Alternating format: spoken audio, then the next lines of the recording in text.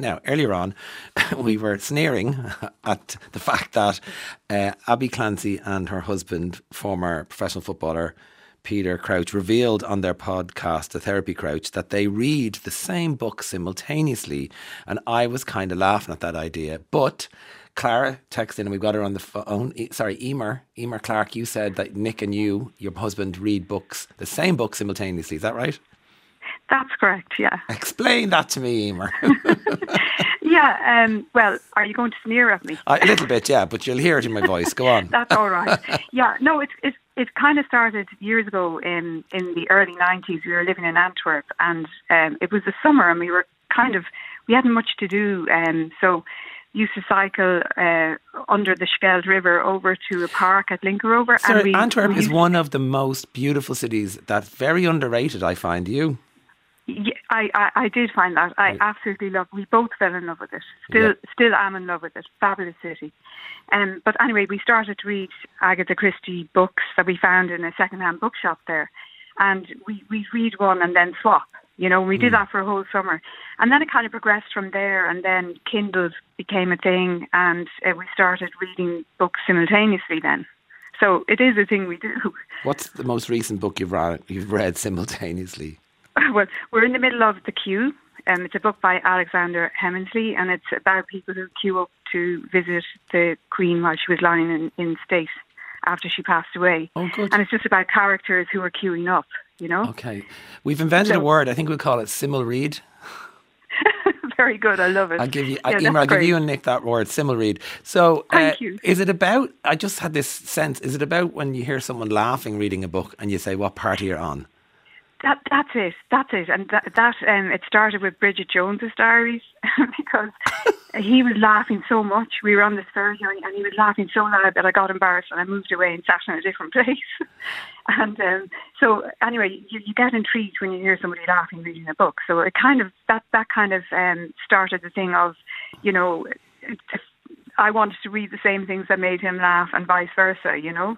Well, I suppose they call it fear of losing out. You know, when you're reading a book and you're loving it and you're on public transport and you laugh out loud and you want to tell the person beside you, you want to say, oh, you won't believe what just happened, but you can't because you don't know them. But when you simul-read, you can share the experience. You're bringing me round.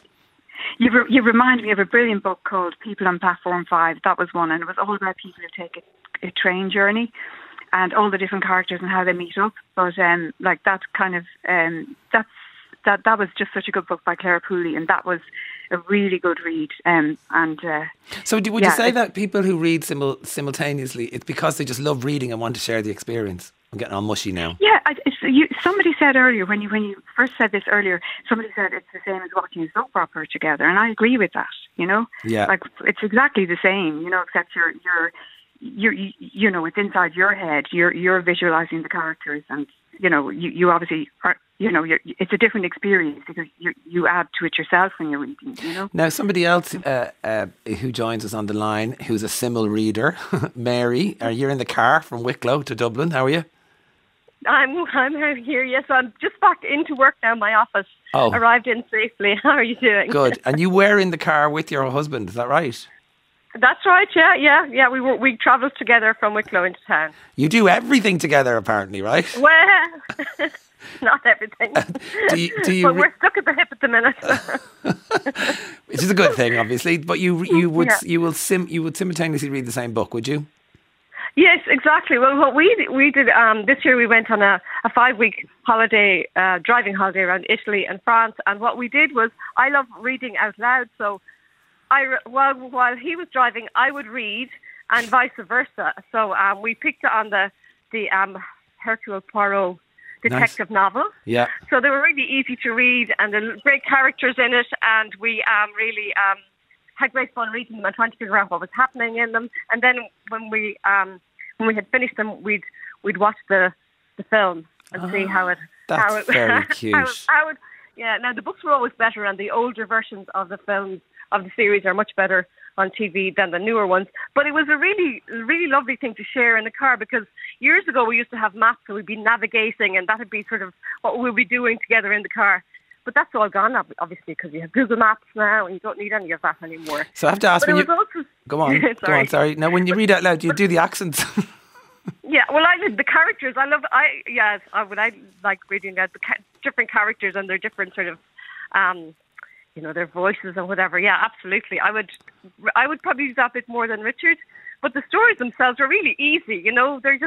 They're entertaining. They're not too taxing on the brain, but there's something you can share and have a laugh about, or figure out what's exactly going on, or and then we'd have a good old chat about it. It's good fun, really good fun. And we tried to do it when we came back, but we have much less time now. So, but we will keep doing it, I think, for sure. It's great. I really enjoyed it. It's actually very sweet. And you're just making me think, when we were driving to West Cork towards the end of last year, we listened to the podcast West Cork, and we were both gripped to the point that when we got down there, we pulled over for an hour and listened to the last episode, stayed in the car.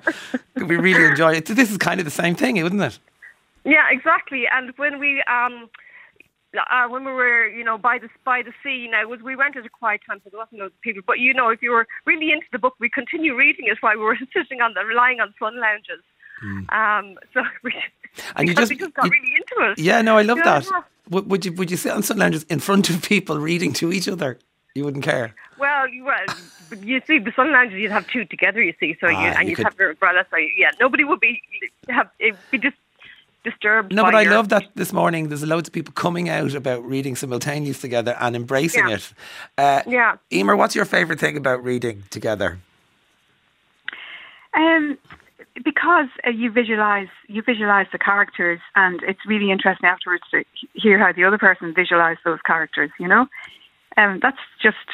just it, really. And it's just such a fun thing to do. I love Mary's story there. It's really, really nice, and I appreciate what she's saying about the Hercule Poirot series, because when I said we originally started sharing the old paperbacks, they were Agatha Christie stories as well. Lovely. So some of them were the Hercule Poirots. So a little bit of light who done it. It's just a lovely thing. Thank you. Listen, thanks so much for both of you for taking the call. And I'm inspired now. I'm going to read to Adam tonight whether he likes it or not. Let's take a break.